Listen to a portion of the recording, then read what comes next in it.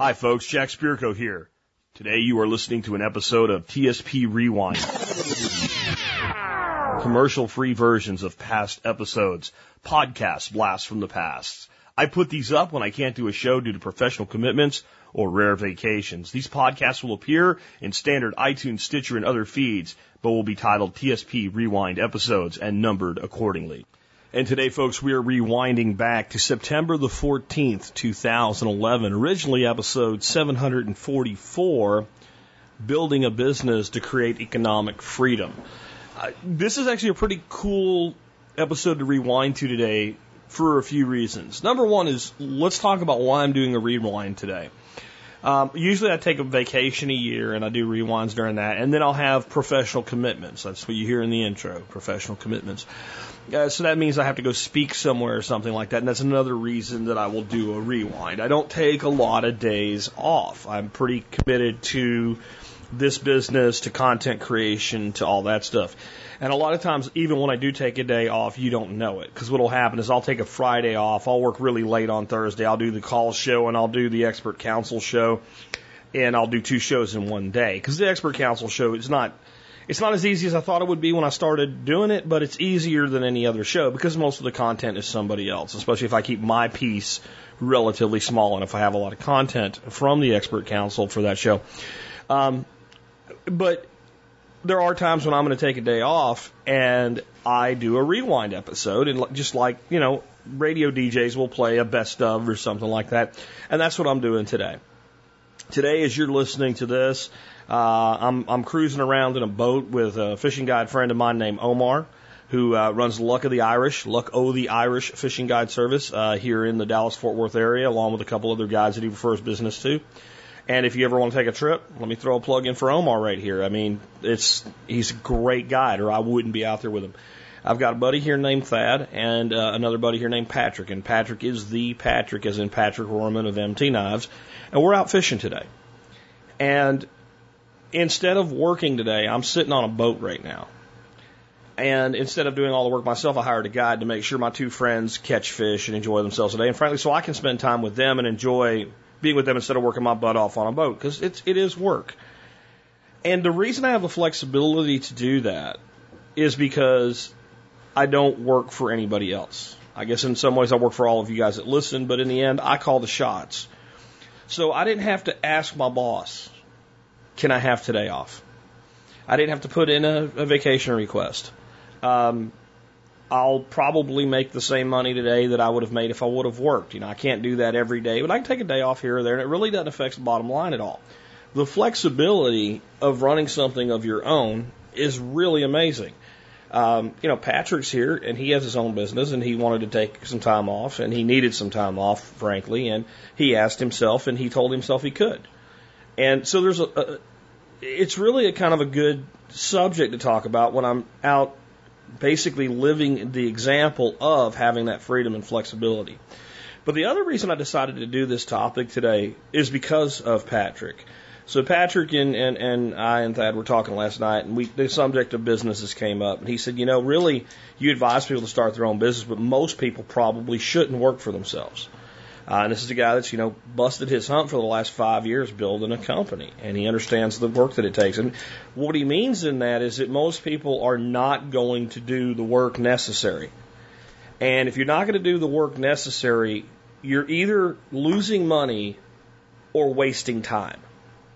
And that is true. I think a lot of people, they go into something they call a business, and it actually costs them money, and it definitely costs them time. And what we think is, a business owner, we stop trading time for money. And there's a point at which you kind of do, because you do generate a residual income, you set up a system, so it's not like you only earn when you're working. So on my weekends, I don't really work much at all. Occasionally today's a Sunday, actually, for me, even though it's a Monday for you, and I'm logging in and I'm doing this rewind intro. I'll give you a little extra content today instead of just a rewind, because I feel like you guys are entitled to it, because I just had a vacation. But on Saturdays and Sundays, generally, I don't do anything, and recurrent billing for memberships happens, and money comes in. When I take off the week between Christmas and New Year's, money comes in. And so you don't trade time for money in a one-to-one ratio the way that an employee does. However, unless you have a completely passive business as somebody, you're just an owner and you're sitting back doing nothing, you are putting time and effort in. And you are trading time for money. You're just doing it with more leverage than an employee. Well, in the beginning, you don't have any leverage at all. So unless you're willing to truly commit, you probably shouldn't start a business with a caveat. I think that everybody that actually seriously makes a go of it benefits in some immeasurable ways. What you learn about business as a whole, if you go back to working for someone, you'll have a whole new respect for the person you work for that's actually signing your paycheck. Because you'll have an understanding of what it really takes to make that business successful day in, day out, and successful enough to run a payroll. And every week when you run that payroll, for the money to be there to meet that payroll, it will change your perspective on that. But I do want to be clear, especially when some of these older shows, because I get pretty motivational. You know, I go a little Zig Ziglar, I guess, on some of this stuff with and here's why.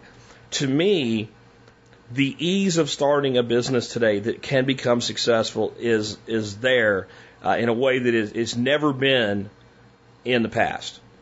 When the internet actually became approachable to everybody, the ability of a person to just say, I'm going to start a business and actually do it, you know, it went up 1,000% the day that became available. And tools like social media, like WordPress, etc., have made that even more the case. You know, my first business was started by buying about $1,000 worth of software to start building websites and doing graphics with. And that wasn't to do graphics work for other people to build websites, it was to build my own sites. And today, you don't have, I mean, that's hosting for 2 years or 3 years, depending on what kind of hosting you buy. And you don't need any software. And you don't need any specialized training. And a little bit of graphics you need done, you just get somebody to do that for you, and somebody will do it for $50. And you can physically be in business, but success is a totally different situation.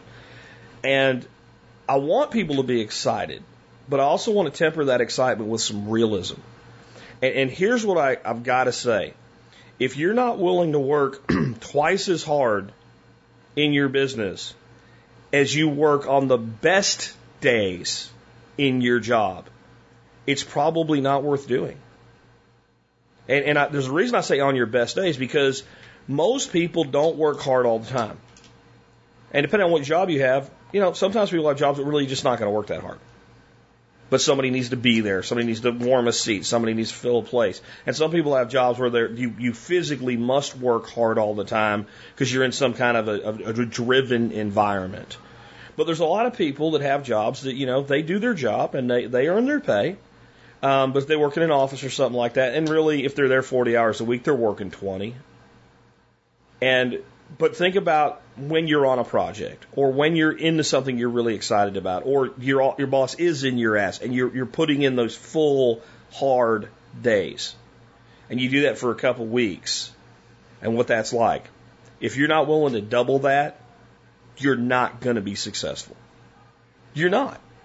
And I know people in businesses that people look at, and they even compared to what I do, they're like, oh my God, that's not hard. You know, my nephew and his wife, she's an Instagram model. And basically, they take pretty pictures of her. And they make a damn good living. Let me tell you something. People look at that and say, oh, she's cute, so they make money. No, they bust their ass. They monitor their business. If they're hanging out with us and one of them gets the alert on their phone that they just got a new member, they bump fists. They celebrate every new customer. They run spreadsheets. They think about marketing. They think about marketing angles.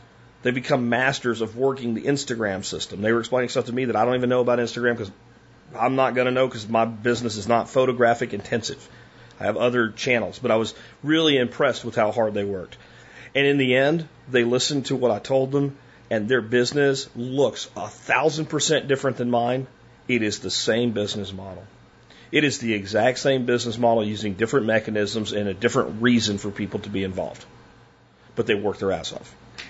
Every person I know with a successful business works harder in their business than they ever worked for anyone else. And you work hard for nothing in the beginning. You work hard for nothing. And that's difficult. And there's a danger in that too that you have to be aware of. Unless what you're doing has the potential for success, no matter how hard you work, it will not become successful. I see people come up with a product idea and they're married to that product idea. And that product idea is just not marketable. It's just not going to be a thing. Or you look at the product and go, it's a good product, but you'll never, unless you have it made in Hong Kong or something, you'll never be able to make enough profit on it to make that float. Or they come up with a great idea and it's a product. Well, it's a side business. It's a hustle. It may be something that you can do a drop ship with and throw it on Amazon and get some reviews and it'll make you some money. It's not a business. For a single product to be a business, it has to be a consumable product. It has to be something that when you get a customer, they come back. A membership, you can build a business on a single product. A consumable, like a literal consumable, like Nicole does with Holler Roast coffee. Person buys coffee, drinks coffee, coffee's gone, needs more, buys more. Okay, so that you can build a bit, but even in those instances, you're better off branching out and having a broader breadth of product. So one of the big reasons I see people fail is they come out with a product, but they don't come out with a second product. And if you sell something a person buys one of or two of, and they don't buy anymore because now I'm good, I got that, then you lose the ability to build the number one asset in most businesses. And this is something else most people don't understand. The number one asset that businesses have is their customer base. That's your number one asset. When one business buys another, sometimes it's for a patent or a technology or something like that, but 90% of the time, what you're really buying is the customer base. That's what your actual acquisition truly is. That's where the value in the company is. I could have a company that's really good at making widgets, but if nobody buys that particular widget anymore, their capability is meaningless. But if I have a widget that only a certain specialized group of people buy, and I buy the company that's the number one producer for that industry, then I've got something. I've got that customer base. And it's very hard to build a loyal, repeat customer base unless you have something that you can sell to them many times, or you have enough product that they keep coming back for other things that they want and other things that they need. And if you don't get that component into what you're doing, even if you work really hard and do the right things, you're not going to be successful because even though people love you, I already have that. So you have to come up with ways to sell additional things to people or to have people come back over and over. Consume and they want more. Consume and they want more. Again, whether it's a soft product like a membership, a soft product like software. If you have a software product that has an annual fee that does a job better than your competitors, and that person becomes, to where they actually use that software product, it's kind of like printing money. Because if that software works for me and I rely on it on a daily or weekly basis, when that renewal comes up on it, I'm not even thinking about whether I'm paying the bill or not. Of course I'm going to pay the bill. So as you're thinking about working hard and what have you, you've got to have a plan. And let me say something that's going to deflate a few people. There's probably too many businesses out there right now where the business model is, I'm going to do all my homesteading and record it and make videos. Now, there's still plenty of room for people to go out and be successful in that. But unless you're going to do it in a different way or a more dedicated way, unless you're going to have some kind of a hook, all you're doing is taking a course in video creation. And you're learning in the best school you could ever learn in, the real world. But you're just going to be another YouTube channel that puts out a video a week for 8 weeks, and then a video every 3 weeks, and then a video every 3 months, and it just kind of atrophies into nothingness. And at that point, you still will have done more than anybody else. If you got the channel built up enough to at least get some AdSense on it, you might have a residual income of $50 a month, which is more than most people will ever have of a residual income in their life. And it's a noble thing. But it was never going to be a successful business if you didn't go into it with the plan and the motivation and the dedication to make it into a business. And it's okay to kind of dabble around and get your feet underneath you. But it probably, even if you do that, it probably won't be successful. And that doesn't mean don't do it. You'll probably figure out, I want to do something else. I did dozens of things before I settled on this one.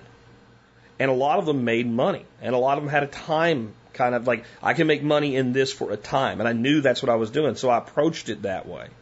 And I would put autopilot systems in place that would make a revenue stream for a while. And that's okay. That's fine. But when you want something to actually build long term into a legacy, you have to have that passion, that dedication, and you have to have a business model that's going to work. You have to have a story that's different than every other person out there. And you have to be good, and over time you have to get better. And you have to invest in yourself. And there's no guarantees, even if you do everything I just said, that you're going to be successful. But I guarantee you, if you don't try, you'll never be successful. So you've got to take the shots. You've got to take the licks. You've got to dedicate the time.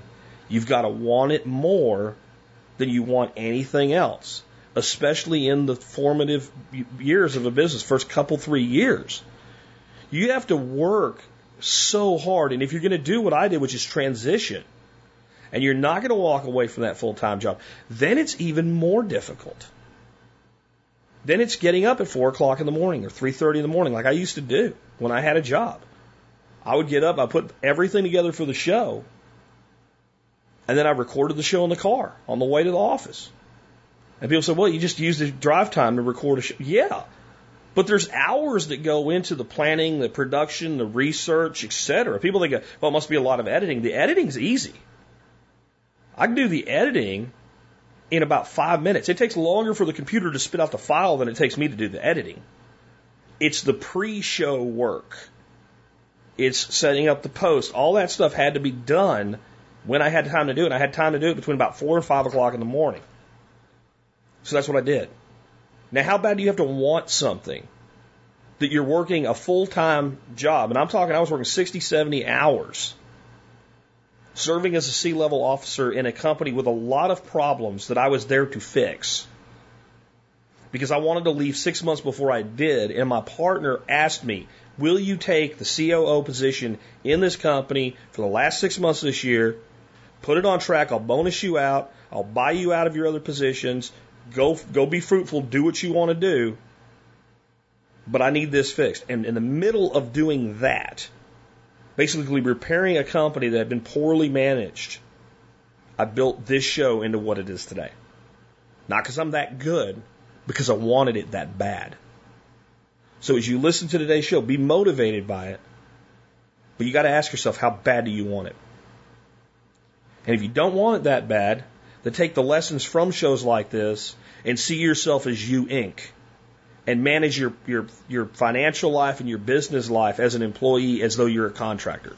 And use that mindset to make you a better employee and a better manager of your own assets. That's fine too. Anyway, here we go.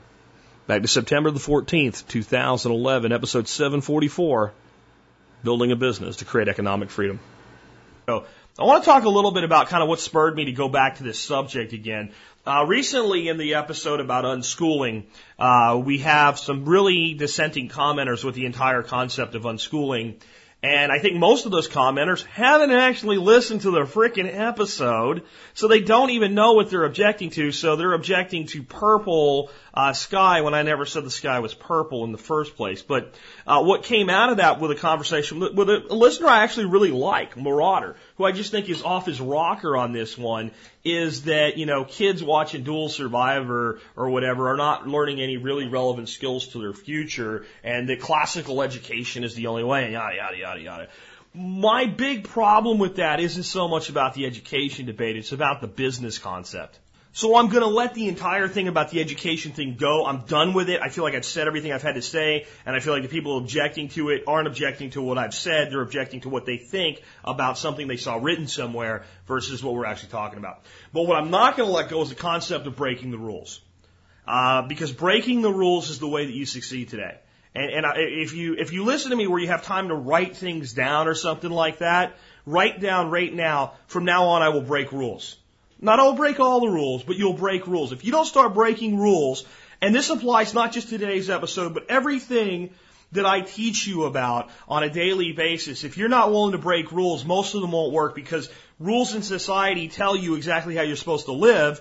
And if you live by those rules, you're going to end up like all the other people that we call what? Sheeple. Because they end up in debt prison, they end up in lifestyle prison, they end up in community prisons, right? They end up in cubicle prison, they end up in car prison, they end up in all these self-imposed prisons where they might actually have more freedom if they went to a minimum security penitentiary and worked in a garden. I mean, honest to God, some people, their lives are so full of prisons that they've made for themselves. A minimum security white collar prison might actually be a better environment for them to exist in. And I know that sounds crazy, but I really think for some people it's true. And you get there by following the rules. You always are going to have debt on a car. You're always going to have debt on a house, and yada, yada, yada. Go to school, do this. Go to school and do that. Take this career. Get a job. Have safety and security and benefits and all of this crap. And then 9 million people lose jobs, and everybody just pretends it didn't happen. So we still send kids into the same educational system with the same directives that we were giving them 30 years ago. And then they come out and they hit the business world and they come to some tough son of a bitch like me that doesn't care about their degree. So if we follow rules in that society, only a small percentage can truly achieve a high income level. And only a moderate percentage can achieve a moderate income level. And the vast majority will achieve a piss poor lifestyle and income level, or they'll have an income level that could be great, but a lifestyle that sucks anyway because the lifestyle eats the income. So, with that in mind, I want to start out kind of going through what I've prepared for you today. I just want to set the stage for that. First of all, though, we had a question yesterday, and a lot of times 2 or 3 things will pile up and make me do something. And one of the ones yesterday was the people that were thinking about actually it was Monday, because I'm doing this show, again, out of sync. And you guys listened to an interview yesterday. So the Monday show, there was a question from a couple in California that have, quote, good jobs that work in Hollywood. Was a set designer, and they basically want to save up about $40,000, buy an RV and haul ass across country and live in eco villages and go learn new skills, and not say we're moving here, there, or elsewhere. Just find a place as they go, and when they find the right place, they'll know it and start building a life there. And of course, all their friends tell them they're crazy not to do it, that now's a terrible time. So that was another thing that pushed me over the edge and said, I got to do this before I go to Colorado for you guys. Right now, I believe that there has never been another time in history where you're better off building a business for yourself and that you have more opportunity to build a business for yourself. I don't care if tomorrow morning the Dow Jones goes down to 6,000 or 4,000. I still think it's a great time to build a business because this is America. And no matter where you are in the world, this is a modern world, and we're not going to go away. We're going to have bad times and good times. We're going to get hurt. And those of us that when we get knocked down and hurt that are not dead are going to dust our asses off and we're going to get back up. And we're today empowered with technology that allows a person like me sitting in Hot Springs Village, Arkansas, talking into a little $100 Samsung condenser microphone with a $500 PC and an internet connection to reach the entire world. In 1995, it absolutely, positively was not possible to do this. And that's not that long ago, right? That's not even a full 20 years.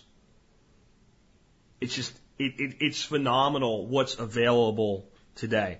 And I'm going to tell you this as we go forward. I don't think that everybody should be an internet entrepreneur in the classical sense of what that means today.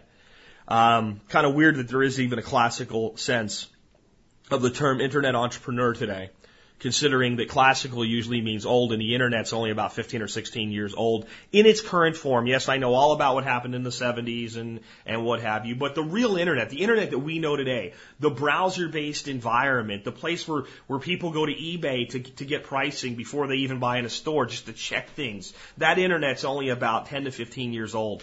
And even where it's, you could say, well, it's 18-ish or whatever, for the modern American, it's less than 10 years old. Most Americans didn't really jump in with both feet till about 10 years ago.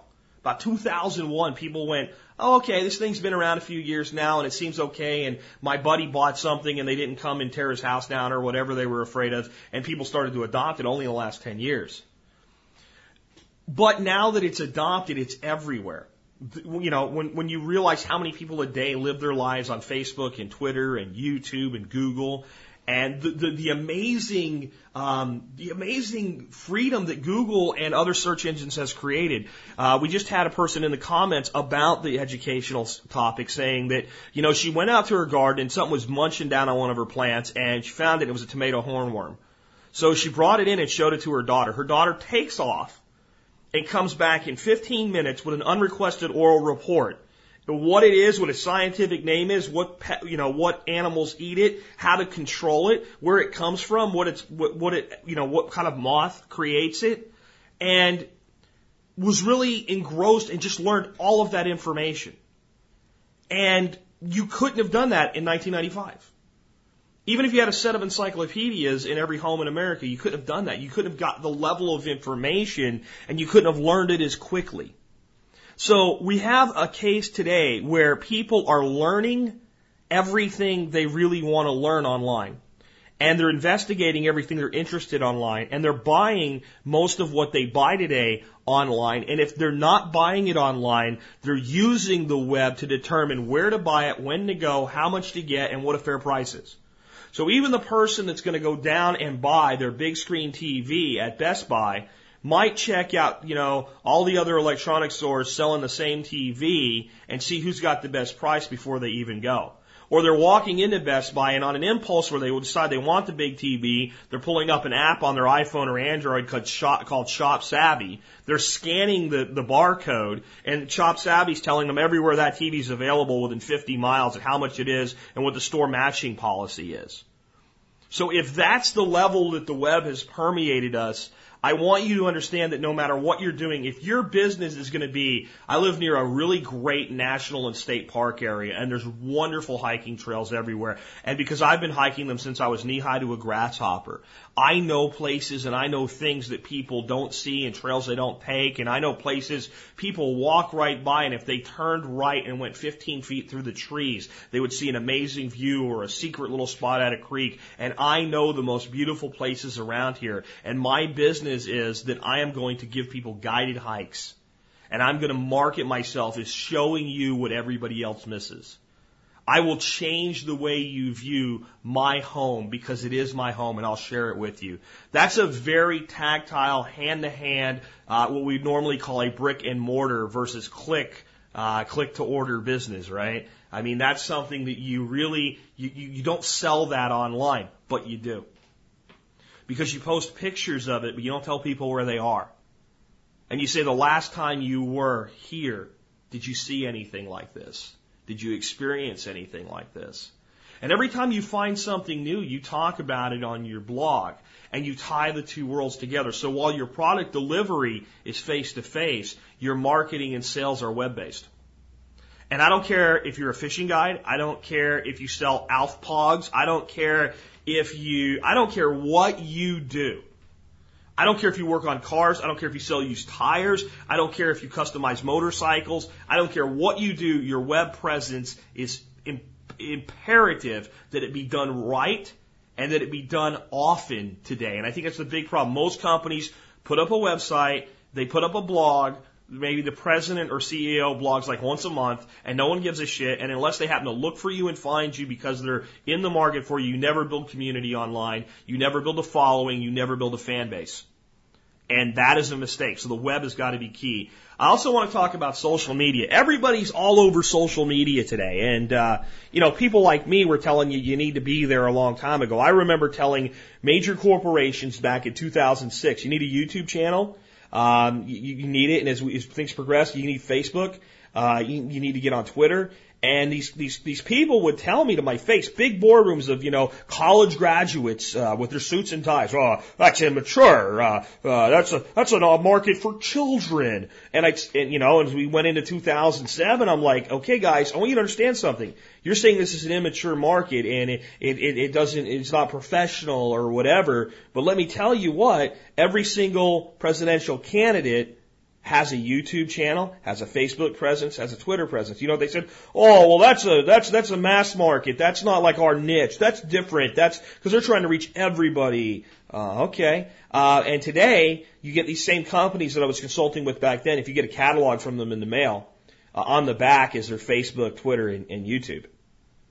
So what happened? What happened there?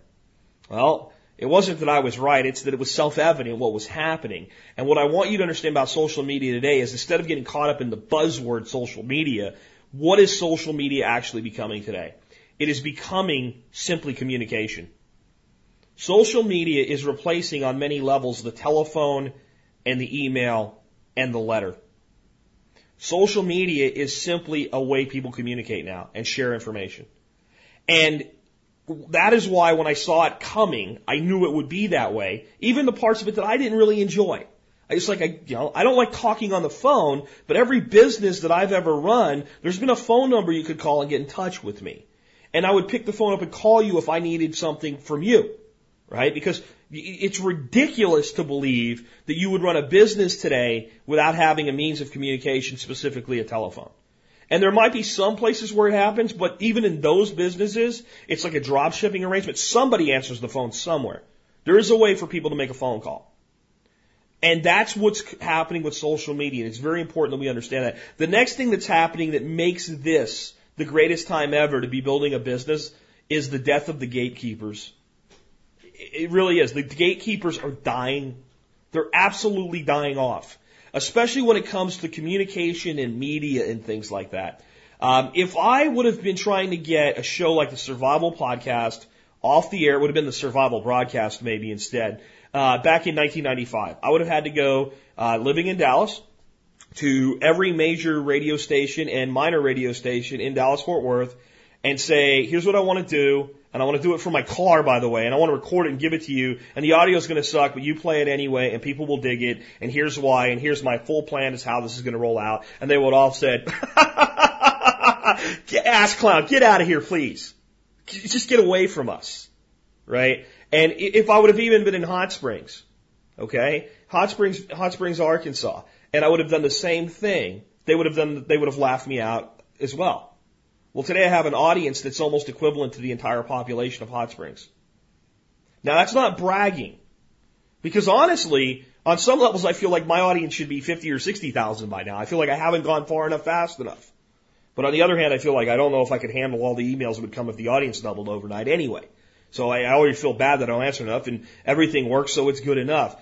But my point there is that wasn't possible. It wasn't possible even 12 years ago to even think about doing this, and today anybody who wants to can. So I don't care what the economy does, because as long as somebody out there somewhere wants anything, there'll be an economy to deliver it through. And now I have a medium to reach people. And the gatekeepers that would have laughed at me, the gatekeepers that say you can't, we're not interested, we want to squeeze you out, all the ways that content were delivered in the past were basically really two ways. TV and radio. TV and radio were tightly controlled. And if somebody just didn't like, even if they thought you were going to be successful, if they just didn't like that you might compete with something they already had built success with, they could just squeeze you out. If you think about it, especially the days before cable, right? There were 3 major networks. And if one of them didn't want to work with you, you weren't getting on TV. Now you have YouTube. Now you have Vimeo. Now you have 100 different websites that you can post your video through. Now you have iTunes that you can distribute your video to millions of devices. We can even distribute our content to TV if we want to now. All a person needs is a certain little attachment box, and they can get all of that content delivered to their television set. And in the future, you won't even need it. In the future, your TV will come completely and totally internet integrated. And some of them already are. But I'm talking to a level that you can't even imagine yet. We're still building the networks to make this possible. The network doesn't exist. The technology exists. But the network, to have a TV that you plug in, and there's not even a satellite dish or a cable coming into it, and you just turn it on and everything's already there, That network is coming, and the device is waiting for it. And the gatekeepers are done. And all of the old guard, I talked about it recently, the bitch sessions that all like the CNN talking heads and Fox News talking heads have about social media, and they just talk about how terrible it is that these kids are using internet shorthand and all. Those internet shorthand terms are going to become accepted words. They're going to become proper language. And I know you don't like it, and I don't care. I don't like some of it, and I don't care that I don't like it. The next generation changes the language. It's always happened. If you ran into a person from 1790, the two of you could have a conversation and understand each other most of the time, but a lot of the language you would just be totally disconnected. All right? Well, that's not going to stop. So bitching about what you don't like doesn't help you. The next thing I want to talk about, if you're going to do this, if you're going to build a business, the commitment that's required. My wife and I just had coffee with the one neighbor we had never really sat down with before, and his wife. They live like all the way at the top of the hill. Those beautiful pictures I post on Facebook, their house is just actually a little higher up the hill from that. And we went up there and we were sitting on their deck and we were talking. And you always talk about what you do, and we're talking about the podcast, and we're talking about his business, and he's in flooring, and I'm like, man, I wish I knew you were in flooring, because we just put some in, and I would have given you the business and what have you. And if we do anything else, I'll be, happy to do that. But we went off into, like now I have an office versus working at home, and my wife started talking about how it's better now because when I go home, I'm actually disconnected from work, and I'm not working till midnight or 2 o'clock in the morning anymore. And I told her, honey, the only reason that I'm not doing that now is because the business is established and it's flying. That's what you do when a business is on the ground and you're getting it off the ground. You work till 2 o'clock in the morning. And, at the time I had a job that was eating 60 hours a week on top of it. That's the commitment that's required. If you want to go fast and you want to make it work and you want to build confidence in your audience that it's worth their time to be vested in you. Do you know how many sites pop up, do a great job for a month, and then fall away? Millions. And guess what? It's not like 1999 when people were first getting online. We've all seen that before now. Audiences have a very hard time getting excited about you until you have delivered to them beyond their commitment to you. You have to commit first. And when you're there 3 months and 4 months and it's every day, all of a sudden they're like, okay, this person's worth having in my RSS reader. This person's worth liking on Facebook. Because understand this, even when you're doing things that don't cost that people any money, people will give you money easier today than time. Let me say that again. I really think you need to understand that if you want to understand the commitment you need to make to build a business today. People will give you money quicker than time today. Let's say you run into a store and you're kind of hungry and you're not worried about eating healthy. How quick will you lay down $1 for a candy bar? When you're in a hurry, though, how quick will you give somebody 5 minutes of your time? People value their time because there is so much information. There is so much great content out there. Even if they're interested in it, they only have so much time. So if I'm going to grant you my commitment to pay attention to you, you're going to have to tell me that it's going to be a good commitment. And I don't think most people understand that today. And all of you guys that I've seen started these great little projects and let them linger and go, I know I really need to get back. Yeah, you do. And you need to do it every day. And if you don't, I'm not going to yell. I'm not yelling at you. But if you're telling me I want success and I know I need to get back at it, then I am yelling at you. If you want the success, that's required. If it's just a hobby, if it's just something you're doing to fart around, if you're just learning for now and you'll do something different with a serious commitment later and all you're trying to do is learn how everything works, that's fine. But if you're telling me you want success, I'm telling you that's the commitment. I also want to talk about why doing what you love works. People will tell you can't just do what you love, can't have the kid sitting around watching Dual Survivor and thinking he's going to do something like that. First of all, doing what you love always works. And the reason it works today is that to run an online business today, there's certain things that even if you're going to do outsourcing, you need to know how to do them before you outsource them so that you only outsource what makes sense for you and you only outsource the things that you can't spend time doing, and that when you do outsource something, you're not bullshitted and lied to by the person you're outsourcing it to. So when they say, this is going to take 12 hours, you go, well, since I don't know what I'm doing and I can do it in 4, I don't need you. I'll find somebody else. Okay? I mean, those are some of the things there. Well, To do that is daunting. When you sit down and go, okay, basically what I know is how to search Google, talk to my friends on Facebook, and make comments in forums and blogs. I don't really know how to set up a blog. I don't know how to do graphic design. I don't know how to write sales copy. I don't know how to put automation systems into place. I don't know what these WordPress plugins everybody's talking about are. I don't know how shopping cart software is. I don't know how PayPal is. I don't know any of this crap. Well, it's the same thing as unschooling. Okay? Real unschooling. Real unschooling is a kid like, I don't know math, I don't know how to spell, I don't know how to write, I don't know how to read, right? But if I say, what do you love? And that kid says, well, I love learning about snakes.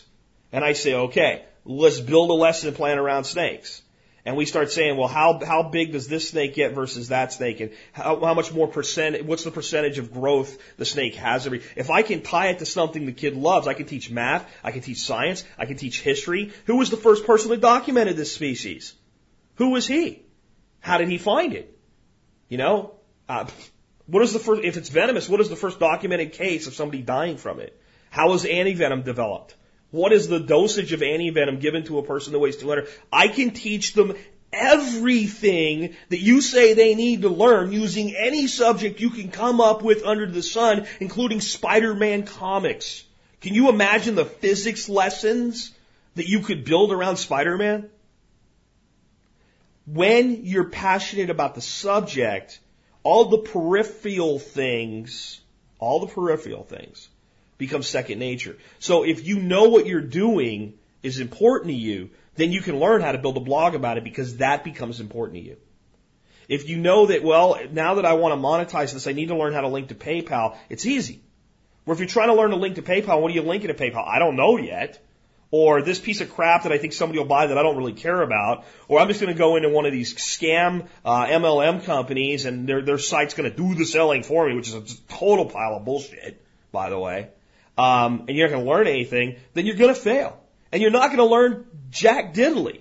But if you do what you love, I don't care if it's fishing. I don't care if you spend the next 2 years building a fishing website and fishing community and blogging your ass off about fishing. And then one day in 2 years you sit down and go, well, I've really learned a lot doing this, but I don't think this is really what I want to do for a business. You have every skill you need to now to take any subject and turn it into a business.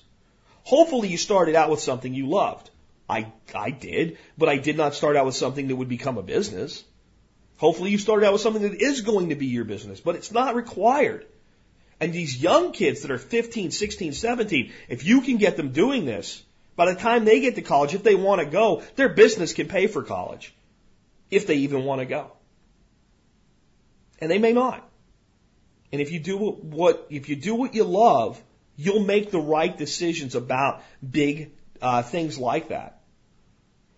The next thing is I want to talk about why doing what you know also works. Let's say you're an accountant, right? But you don't have a real passion for accounting, but you do know accounting. Well, if you had a really innovative way to simplify accounting, maybe it's not even really something like a high-end program. Maybe it's just you've come up with a really awesome spreadsheet that any small business owner can drop numbers into and understand their finance flow better than any time in history.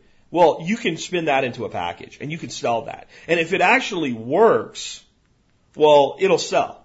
So you can do what you know or do what you love, but you need to do one of the two to establish the skill set, and then you can do anything else that you ever find opportunity in that you think is worthy of your time. But let me kind of bridge those two worlds for you. If you are an accountant and you're kind of burned out on accounting, which is your clients bring you their books and you go through it and you tell them how they can get more financing or whatever, and here's your taxes and what have you, and that's what's burning you out. Odds are that actually that's not how you feel about accounting. That's how you feel about what you're doing about accounting. Accounting is a pretty advanced discipline. I've taken some accounting courses, and I took even an AP accounting course, which was like a college-level accounting course I took in high school.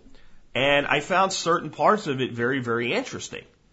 So if you could take accounting, what you know, and only take the parts of it that you actually get excited about and put that into a anything from a blog to a podcast to a series of shortcut spreadsheets or anything else like that, you could build an entire presence around that and actually do the part of what you know that you like, that would actually apply to people, that would apply to people like me. You want to tell me all these complex accounting formulas and all, it's like, dude, I learned it and I forgot it and I don't care.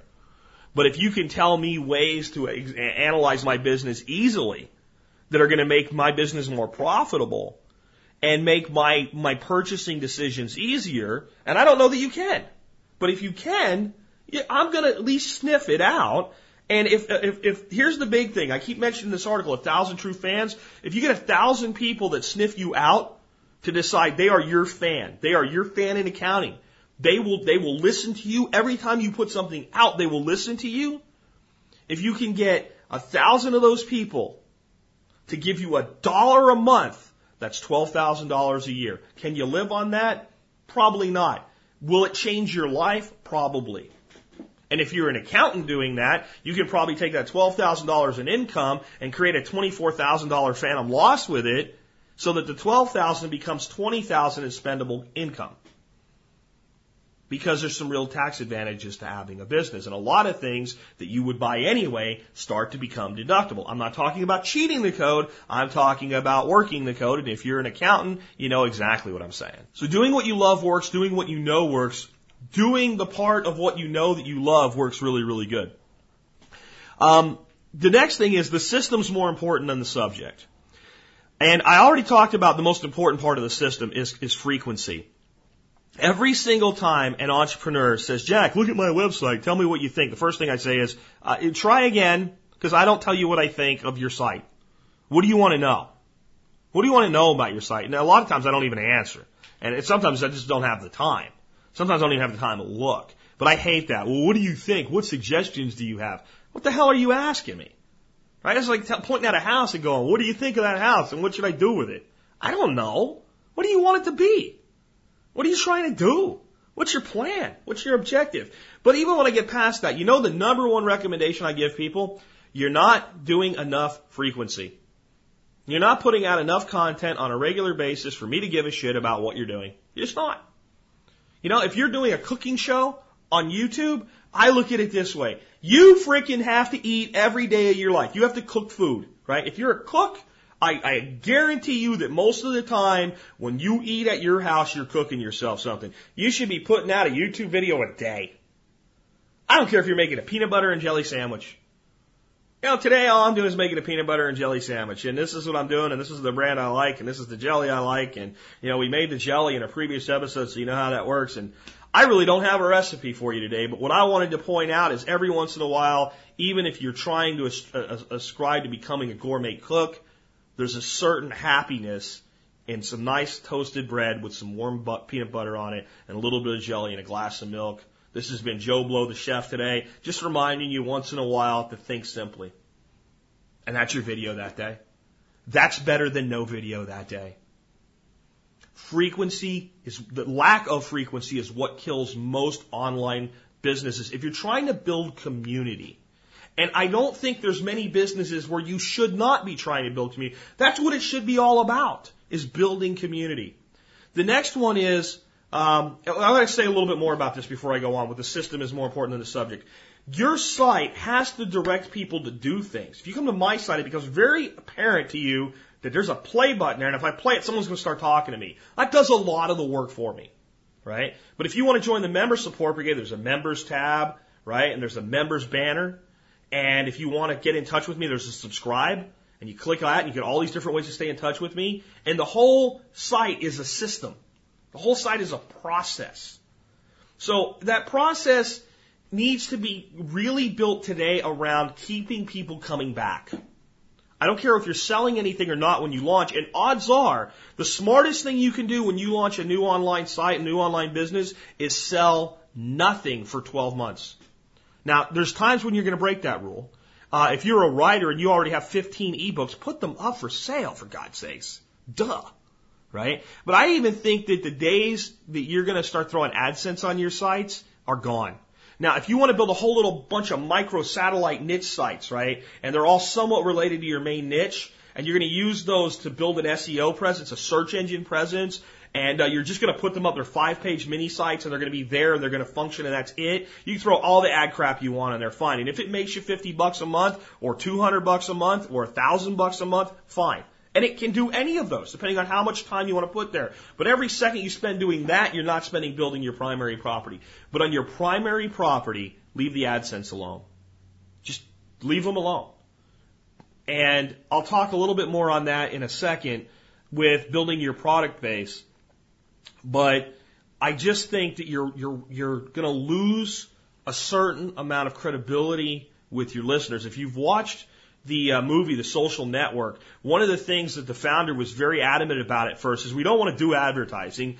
This thing is cool and we don't even know what it's going to grow up and be yet. We need to let it become something and then monetize it. And the one partner that got pushed out in the end, that got screwed over on some levels, and on other levels, he was an ass clown. Right? This is a guy that didn't know, that was a founder, but didn't know how to change his status from single to in a relationship. We learned that in the movie. I don't know if that really happened. If it did, what an ass clown. But he wanted to sell advertising, and what the founder wanted to do was keep it what it was until the audience told him what it was going to become. And I think that is really a formula for success. It's what I did with Survival Podcast. People tried to donate money to the show in the first few months. I wouldn't take it. 2 different people, because we were going to put an event together, found out my PayPal email address and sent me donations unsolicited. I sent them back. Do not monetize your site unless you have a clear-cut objective in monetizing it. If you built a great bullet trap and you want to sell it, put it out there for sale. That's different. But if you're building a community-based site that you're eventually going to sell informational products or knowledge products or electronic products or anything into, build the community first. Build the community's trust first, and they will beg you to do business with them. And that's reality. And that's not a bait and switch at all. That's earning the right to have the people do business with you. That's very different from saying, oh, it's free today and it costs money tomorrow. That's bullshit. Whatever you give away for free today, give it away for free tomorrow. But add something to it and charge for it. And there were some people when I came up with Members Brigade on the Survival, they were pissed off at me. I got hate mail. I will never pay for your podcast. After all this time, and I've been listening to you every day, and now you want me to pay for it. I didn't want you to pay for anything. But you know what? Don't listen, because I don't need you. Right? You think you've done me a favor because you've listened? If you've shared it, you've done me a huge service. If you've listened, I appreciate you. But it's not like I owe you something because you listened to my content for a year for free. Right? And by the way, this is an additional thing. If you don't want it, you don't have to. But there were people that were mad. Imagine if I had said, from now on, to subscribe to the Survival Podcast will cost you 50 cents a month. $6 a year. It'll be a subscription-only service. People would have been really mad, and they would have had a right to be mad. And even if 100% of the people said, that's fine, 50 cents a month, I would have less of a successful business today if every single person gave me 50 cents a month than I do with sponsors and supporting members and the other things that I'm able to reach out and do because I wasn't greedy and I didn't bait and switch people. I feel like I poured it out for a year and I earned the right to ask you for your business. That's a huge commitment from you to your audience, whoever they are. And I don't care if you're not doing a podcast or a video or anything like that. Your market, you have to see them as an audience, as a community. You have to earn their respect. So that's why the system is more important than the subject, because you can do this with any subject. The next thing I need to talk about before I go into kind of the nuts and bolts of products and what you should be doing today and what you shouldn't be doing is I have to say something here that I think most people that listen to this show with any frequency are already aware of, but it needs to be said just to be sure, because I need to get poverty consciousness out of the head of anybody that wants a business. Poverty is not a virtue. It is not virtuous to be poverty stricken. You're not wrong because you're poor. You're not a bad person if you're poor. But it's not a virtue. A virtue is kindness, right? When you're kind, it's a virtue to have kindness in your heart. If you don't temper it with some intelligence, it can actually harm you. But the kindness itself is a pure virtue. It is virtuous to be kind. Courage is a virtue. If you're a courageous person that will stand up for those who are weaker than you in a situation where you can make a difference, that's virtuous. It really is. We have decided that because we were told in many religions, including the Christian religion, blessed are the poor, that poverty is a virtue. You can learn a lot from poverty, and you can find a lot of blessings in poverty, but it's not virtuous. Because being poor doesn't help anybody else. Being poor can be beneficial to the person who's poor. And I don't mean it some twisted, maniacal way about, hey, you get my money through taxes. That's not what I mean. I mean, there are people who had very successful lives, but have completely lost themselves as a person.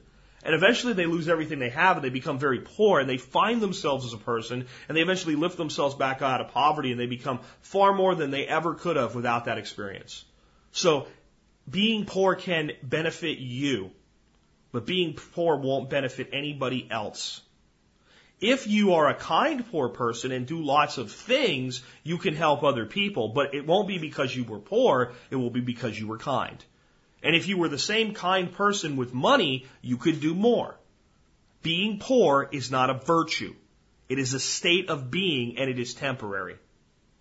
A truly kind person will be kind, assuming they don't lose their mind to dementia, from the time they become old enough to express kindness until the day we lay them into the ground. It is a permanent state once found, if it's true, if it's genuine, if it's real, if it's not just succouring somebody. Poverty is a temporary state. How long you stay there is your choice. Now, it doesn't mean that you can just wake up tomorrow and go, I'm not going to be poor anymore, and money will fall out of the sky. But in some ways, it almost does if you take the right steps in your life. I'm not talking about airy-fairy crap here. I'm not talking about the unmitigated law of attraction, because a lot of things have to go together with the law of attraction to make it work. There's a lot of mentality adjustments, and there's a lot of work to make it work. But please understand, being poor is not virtuous. It's okay to have money. It's okay to be wealthy. It's okay to be stinking rich if that's what you want to be, as long as you don't lose your virtue when the money comes. You know, they say money is the root of all evil, and it's not true. It's the love of money that's the root of all evil. What you love is what determines your virtue, not how much money you have or do not have. So don't limit yourself because you have a negative view of wealth. And so many people do that. If you ask, please tell me what you think of when I say wealthy. Greedy, stingy, controlling. If a bunch of negative words come out of you, you got to reprogram that shit. You got to do it right now.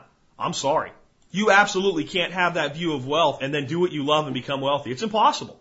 It's absolutely impossible. You also have to think about how you define wealth. I don't define wealth as being a multimillionaire. I will probably never be a multimillionaire. I probably won't.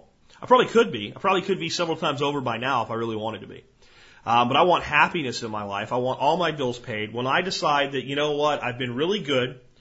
I've lost almost 50 pounds. I'm so happy to tell you guys that, by the way. Since the day I quit corporate America, January 1st last year till now, I've lost 50 pounds. And because of that, and because I just feel like it today, I'm going to go sit down and I'm going to have a pizza and I'm going to order a pitcher of beer with a buddy and we're going to sit down and shoot the shit and I'm going to pick up the tab and I'm going to give a great tip. The guy that brought us the pizza that's expecting $1, I'm going to give him $10 on a $30 tab. I don't want to think about it. If I can do that, I can, and I don't have to worry about how it's going to affect my mortgage payment, I consider myself wealthy. And that's probably why I'll never be a multimillionaire, because the more we get, the more we give away. I don't talk about that a lot. But that's a wealth principle I won't go deep in today. But if you want to understand how much comes in, you better understand how much goes out, not just in a business sense as to expenses and to taxes and to living, but how much goes out in charity. If there's not some going to charity, you're going to have a restriction on what comes in. Because you're going to see the money is limited and finite, and you will never live in abundance. Permaculture principle, by the way, too. It's all, they all tie together. But let's start out now. Let's get into, nuts and bolts, brass tacks. I'm going to give you 4 main topics and 3 bullet points for 3 of them and 2 for 1. And it's everything you need to know about building a business today. The first one is there's 3 things you need to know about your audience. And remember, they're an audience. I don't care what you do. If you're the guy that takes people on trail walks, right? And you're going to take one person a day, 5 days a week on a trail walk, or one family a day, 5 days a week on a trail walk, your audience needs to be 1,000 times bigger than that. right? You need tens of thousands of people that have connected with you online so that when they come to where you are, you're the first person that they call, and they're your audience. So the first thing you need to know about your audience is who are they, right? And I do not mean the demographic way. Who are they? Who are they really? If you said, who is your audience, Jack? I would tell you that it's primarily, if the demographic side, primarily American, 60 to 65% male, 35 to 40, 35 to 40%, 25 to 30% female. And, most people are in their late 20s to early 40s. And that's pretty accurate. But it's not who you really are. My audience are people that have had enough of the system in its current form and want to know what they can do to improve their quality of life. They don't want to be told what they must do. They want information so they can make decisions about what they want to do. And they want someone who they feel cares about them to give them as much of that as he can possibly give them so that they can take that information and do whatever the hell they want to with it because it's their God-given right as a human being on planet Earth. Has anybody ever told you that's who you are before? And I'll bet 90% of you just went, oh my God, Jack knows who I am. That's what I mean by who are they? Who are they? What do they want? That's the next part. And I just gave you what I think you want as part of who you are. But what do you want? And I believe you want information. You want to know how this stuff works. You want to know what you can do. You want to know what's going on out there. You want someone to tell you their opinion who is not being censored by somebody else, even when you disagree with it. You don't want bullshit. You want the truth. That's what you want. And then the third question, how do they want it? You need to write these down. 3 things you need to know about your audience. Who are they? What do they want? How do they want it? I'll tell you how you want it. What you want is you want audio programming. You want to be able to listen, and most of you want to be able to listen while you do something else so you maximize your time. You're tired of talk radio, so you want it in your car. You mow the grass once a week, so you want a bunch of stuff on your iPod to listen to. You work all the time at a desk and a computer, and what you do is somewhat mindless for a large part of the day, so you want it playing in the background so you can pick up what you need. You're in somewhere in there. Now, are there people that want what I do in text? Yes, they're not really my audience. I put some blog posts out, some articles out and all, but reality is there's 1,000 blogs out there that are great in this space that do audio. So when I get people like, well, you could give me transcripts of every episode. No, costs too much and I'm going to get too little of a return and it's not my business. I'm not a writer. And those of you who have read my writing know I can write passionately, I can write descriptively, but I write the way that I speak and I use the wrong words sometimes and I misspell words sometimes and I don't use periods as much as I should and I don't put enough commas in and tough shit. That's the way I write. But that's why I do an audio show. So I made a conscious decision that when I knew who you were and what you want, that I would find the people who wanted it the way that I was best gifted at delivering it. And I know those 3 things cold about you. Now, you want a successful business? You know those 3 things cold about your audience. And you say, but what if my audience doesn't exist yet? Define them and then find them. Define and find. Write it down. Define and find. If you define it first, there's 6.7 billion people out there or something like that. Odds are there's a few thousand that are exactly like what you, but then you got your target. And when somebody tries to drag you off target and says what you really need to do is this, and then this guy comes up with this great internet marketing course for $995 and you can go meet some guy that's supposed to be famous that you never heard of and sit there with a bunch of other drones and do what they say and it takes you off target, you go, nope. And even if you go do that, you'll probably find a ton of useful information in something like that, but you'll bring it back onto your target and you'll stay like a freaking guided missile.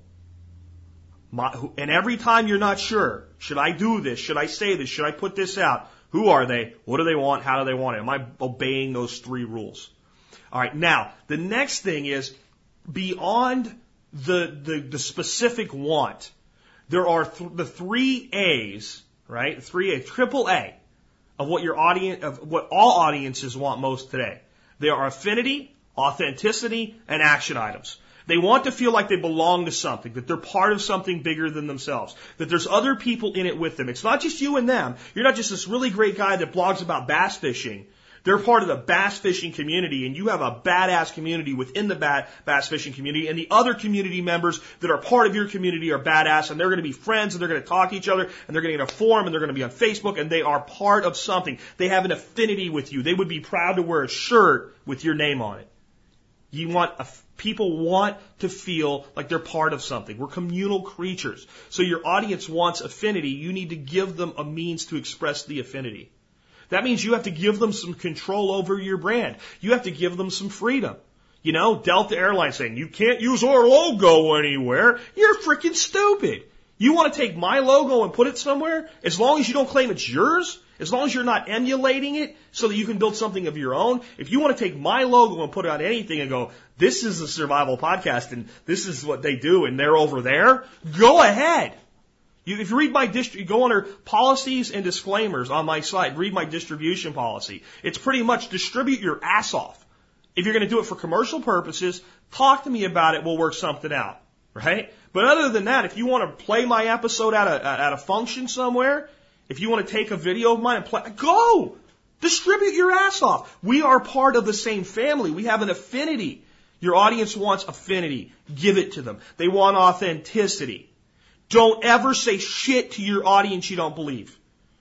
I don't care if it costs you business the day you say it. It will earn you business long term to be authentic. I don't think there's a person out there that's listened to more than 2 or 3 episodes of this show that thinks Jack Spirko's a full of shit liar.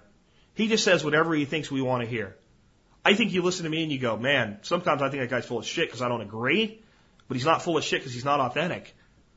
I think that if you listen to this show, you know I absolutely believe every word I say, unless I'm mocking something and playing with it or whatever.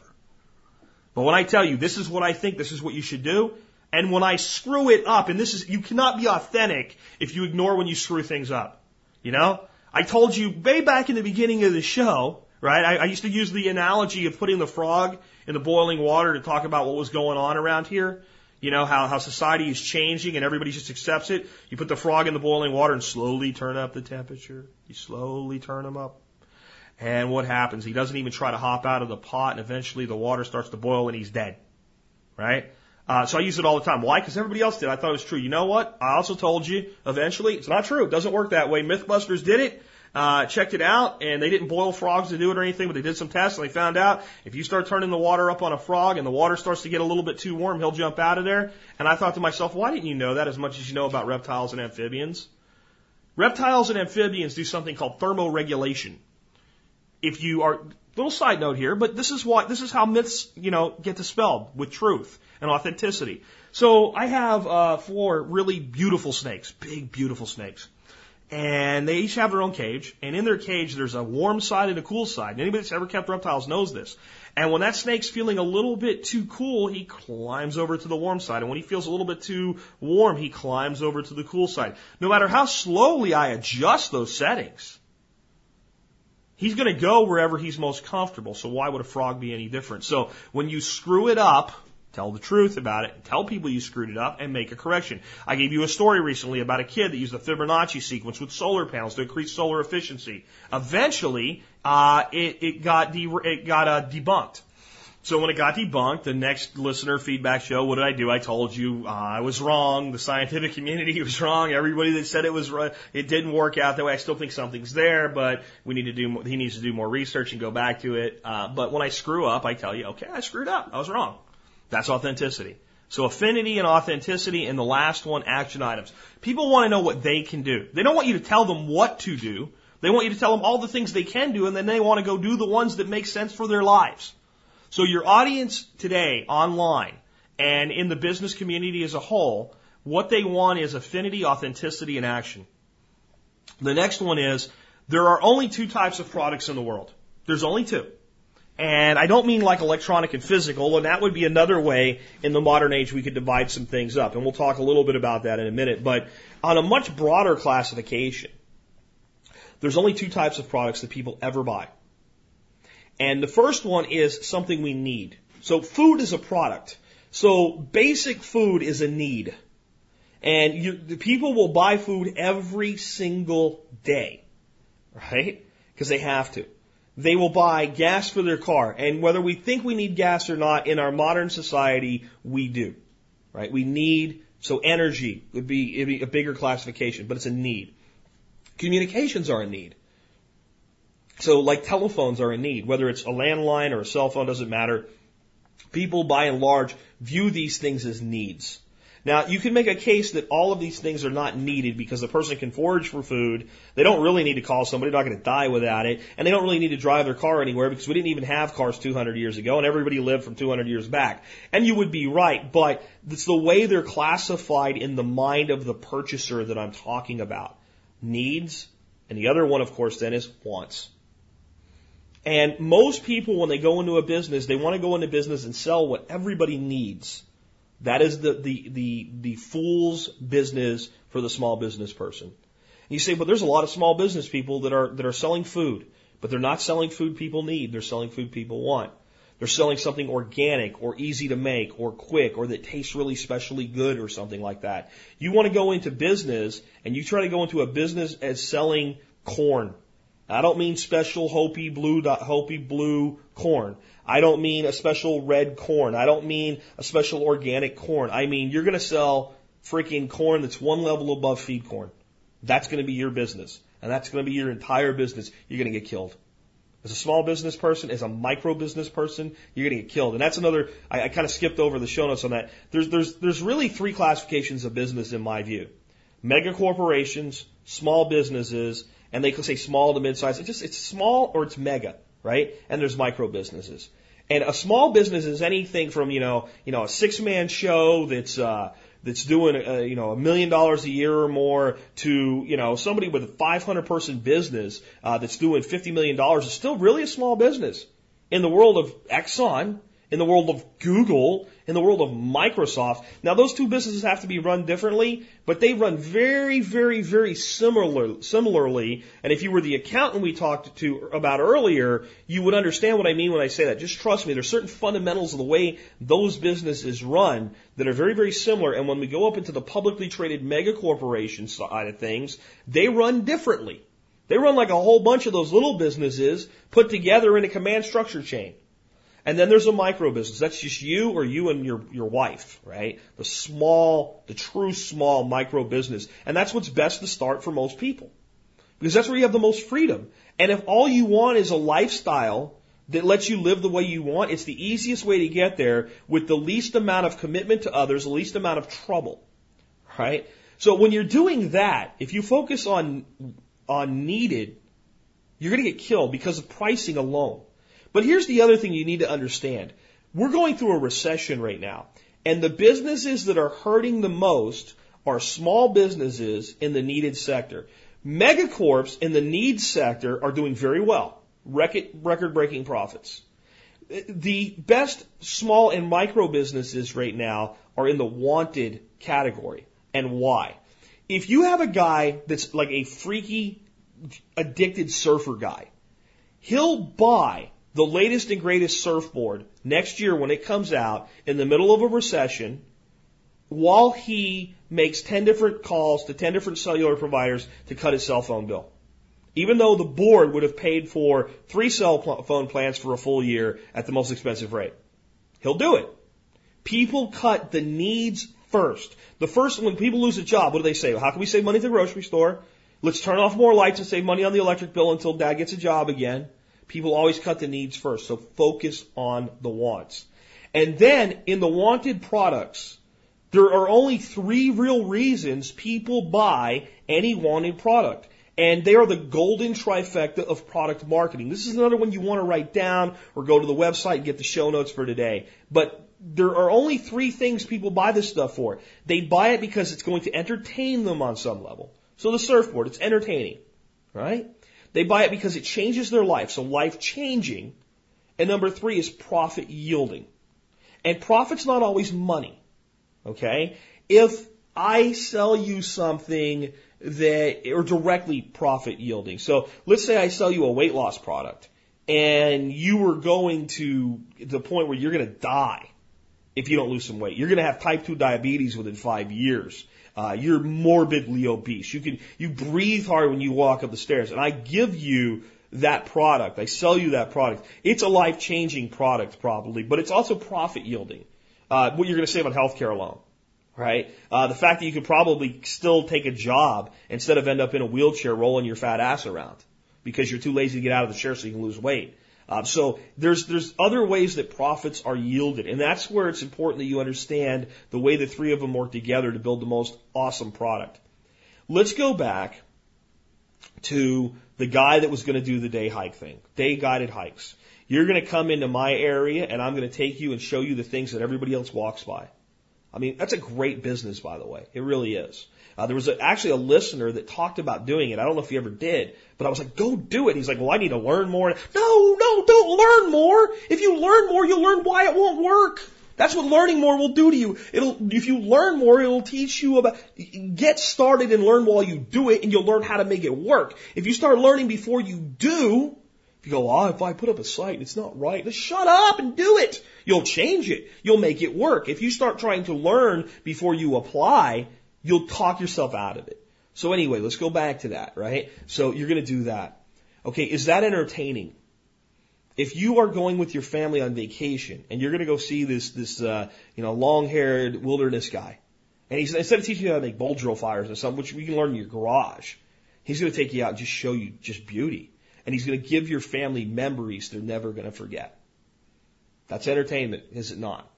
Next one, is it life-changing? I believe that it most certainly is. I believe that if you go spend a day with a person like that, seeing things that you would have missed otherwise, you'll remember it forever. And if you remember something and you talk about it in the future, it's had an impact on your life and it's changed your life. Maybe it doesn't mean that you're going to go from being broke and lonely to, super successful the way Anthony Robbins tells you can or something like that. It's still going to impact your life permanently. So it's life-changing. Is it profit-yielding? I don't know. What's a memory worth to you? If you pay this guy, a family of 4, $20 a head, $80, and he takes you on a 2-hour hike, and you have something you remember forever, and your family discusses forever, and you tell people, man, when you go there, you got to see Jim. Jim is freaking awesome. Has it benefited you beyond the cost? Does it last? Is it real value to you? And if it is, then it's profit yielding. Now, profit yielding can be direct. If I'm the accountant we talked about earlier, and I build this awesome spreadsheet, and it costs you $200. It's just an Excel spreadsheet with a bunch of formulas and macros in it and stuff like that, but you buy it, and this year it saves you $1,000 in costs. It just profited you $800. Easy sell. Easy sell. But when I can put the three together, I can build something unstoppable. And that's what's made my show successful. Hopefully my show's entertaining. Hopefully even when it's not a subject you're really into, and you go, I'm not really going to listen to it, you put it on and you go, oh, at least he's making me laugh and he's making me think, and I feel entertained. I know what we do here is life-changing because you guys tell me all the time. I've changed my life. And I love when you say that. You know what I hate when you say, you changed my life? No, Mr. or Mrs. whoever. I did not change your life. I gave you the means by which to reevaluate your life and make your own decision to change your life for yourself. But the product of Survival Podcast is life-changing. I also believe it's absolutely profit-yielding. First of all, I think there are people today that are going to listen to this episode and go, you know what, screw it. I'm getting off my ass and doing what this crazy son of a bitch says. You know what, it just might work. And they're going to build a business and they're going to be able to fund the life they desire from some stupid little blog they're going to put together. And the ones of you that email me go, what do you think after this episode? I'm going to be like, oh my God, you didn't listen. What are you doing? Just get out and do it. You know, if you want to know how I do business, look at my site. I don't hide anything that I do. I don't hide it from my competitors, and I don't hide it from my customers. My entire business model is 100% transparent. If you want to know what I would do, this is what I would do. I don't think it's what you should do. I think you should do the same thing I tell you about every single thing else out there. I think you should look at it, pick and choose what works for you, and get your ass to work, but understand there's fundamental rules. So just like I tell you, you can do whatever you want with survival planning, but you got to account for water and food. Right? I don't care how you do it, but those are fundamentals. So with business, there's fundamentals. You have to have a system in place. You have to have a frequency. You have to build affinity with your audience. You have to deliver. You have to be good at what you do. Those are fundamentals, but the actual application and what it looks like and how it comes out, that's totally up to you. Doesn't mean I can't look at a site generally and go, well, here's 2 or 3 things. But you know why I don't do that? Because usually when I go, here's 2 or 3 things you can do, you know what happens a month later when the person comes back and asks for more? Did you do A? No. Did you do B? No. Did you do C? No. Go away. To the point where I don't even care anymore. Right? And then you get a person that's like, well, I'll do everything you say, and they think they did it, and they didn't do it anyway. It's just like, go. It doesn't even matter what I think. You know what matters? Does it work? Are you building affinity, authenticity, and action in your audience? Are they acting on what you're giving them? Are they buying from you? Are they doing business with you? Are they telling other people about you? That if I look at your site and go, your site sucks, I would never build a site like that. You know what you can tell me? Jack, it doesn't matter because my site's successful because it's doing these things. And I would say, well, shows to show that I can be wrong. Good for you. Keep doing it then. Right? That's how you build a business today. That's how you have success. But if you can put a product out that's profit yielding, people will buy it. It's a no-brainer. Let's say, for instance, that on my member support brigade for $50 a year, that you're just about to go buy something from Western Botanicals. You're going to do it no matter what. And you're going to buy maybe $100 worth of herbal stuff. And you see they have a preferred membership, and it's $50 a year, and it's going to save you 25%. So that's going to save you $25 right now if you give them 50 more. So eventually, so what you're actually going to do is give them 125 to get $100 worth of product, but you're going to do that because you know that when you run out of this stuff, you always buy it, you're going to buy it again. So you buy the product. Well, it's profit yielding to you. That's why you bought it. But when you find out you can get that $50 product for me for free and everything else that's in the members brigade for $50, then your $50 goes further. So you'd rather give it to me than give it to Kyle Christensen. So why does he do it? Because he knows I can reach more people than he can individually. So together, we create profit yielding in combination, and he gets more business and I get more business. But you'll buy it. Why wouldn't you buy it? If it's immediately profitable, you're going to buy it. Now, I believe the entire package of what I put out, the show every day is profit yielding. I believe there's people that have saved hundreds of thousands of dollars back in 2008 when I screamed, get out, get out, get out, get out, get out! Because they did it. You know? They bailed. And I believe that going forward, when I'm teaching people about how to grow their own food, and they learn to do it, and they do it right, and they do it well, and they cut their grocery bill by 30 or 40% a year, it's profit yielding. But if it wasn't entertaining and life-changing at the same time, it would be nowhere near as powerful as it is. So if you really want to build a strong business, I would build a product based on entertainment, life-changing, and profit-yielding principles. And if you do that, people are going to do business with you. And the reality is you need 1,000 people. 1,000 people. Let's look at it another way. Let's say you have 1,000 people who will give you $50 a year. You build a $50 product, and 1,000 people are willing to buy it. That doesn't take a lot of genius math, does it? $50,000 a year. How many Americans out there, adult working Americans, make less than $50,000 a year to work a hell of a lot harder than you have to build something like that? Not harder every day. When I say that is you have to work harder every day forever. You probably have to work a lot harder in the beginning to get there. But once you get a system in place and you know what you're doing, you can keep that going with a lot less effort than the person that has to work 9 to 5 at a cost that's emotional and physical and spiritual. And how many Americans do you think, just off the top of your head, make less than $50,000 a year? Well, it just so happens that the most recent figures I can find is that the median U.S. household income today, the household income, mom and dad together, is $46,326. That means that half the families in the U.S. are living on incomes of less than $46,000 and some change, while the other half are living on incomes that exceed that amount. When dual income households are considered alone, they have a median income, so that's when you really put them together and take out all the singles, about $67,348. There's about 110 million households in the United States, which means that 55 million households have an income that is below about $46,000. So 55 million households in America make less than $50,000 a year. Significantly less because it's under 46. So half the people out there are making less than that.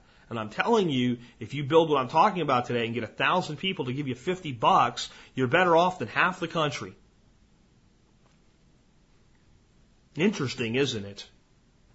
And if you're making 100, you might think, well, I need to make 100. Do you? Maybe you do. I don't know. But if you can make 50, you can make 100. If you can make 100, you can make 1,000,000. It's all about how much you want to put in and how much you want to commit and what's really important to you in life.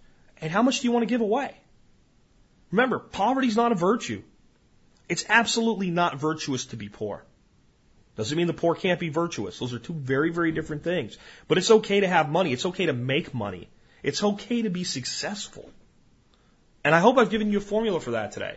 Remember, if you want more on this, you can check out 5 Minutes with Jack. I only did about 35 episodes there. It's not my business. This show is my business. So I don't know when, if ever, I'm going to do more on 5 Minutes with Jack. But I dare you to take what I gave you today, let alone everything else that's over there, and apply it and not be successful. You don't need more from me. This is what you need, what you heard today, an hour and 10 minutes. This is what you need to know. This is what you need to do. Get out and start doing. Get out and start building. And if it's not for you, fine. Don't blame somebody else when they're successful. Don't resent it. Take these principles and be a better employee if that's what you're going to be. Take these principles and be a better head of a church group. You know, everything I've given to you today can be done in a nonprofit environment very, very successfully. You can build a church around affinity, authenticity, and action items. You can build a fundraising organization around who are they, what do they want, and how do they want it. You can build anything based on giving people what is wanted more than what is needed. You can build any organization, any business, any company, anything, any place based on understanding that the best way to get people involved is to give them entertainment, help them change their lives for the better, and give them something that they consider to be profitable in their lives. Doesn't matter what it is. So if you think today didn't apply to you just because you're not an entrepreneur, I'm telling you it did. It's up to you how you apply the information. As always, that's the way it is. I give you everything I know, everything I have experience with, everything I've learned, everything I've tried, everything that's worked, everything that's failed. And I say, now take it and do with it as you choose. Why? Because I believe that defines who you are and what you want and how you want it. Follow my own rules, folks. I really don't just make this stuff up. And with that, this has been Jack Spirko with another edition of the Survival Podcast, helping you figure out how to live that better life if times get tough, or even if they don't. It's in our food these days, you know it's on our TVs. Sometimes we forget we are what we eat. I don't know the answer. It's like there's nothing I can do. It's the price we pay, I guess, when we follow all the rules. There's a better way to do this. Let me show you a better way.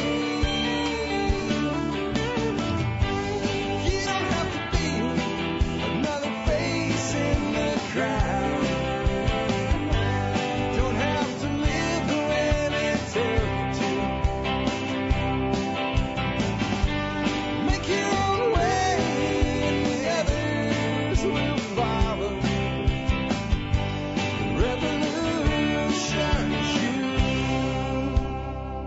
Revolution is you.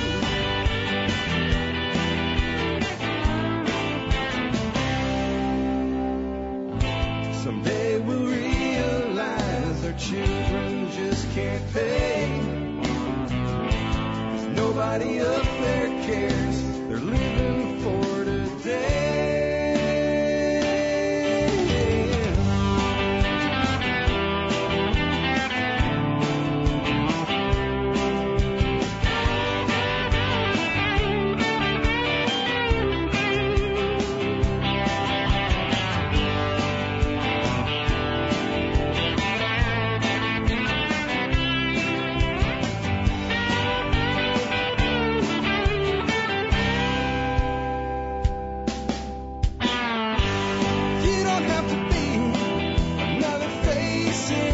Cry.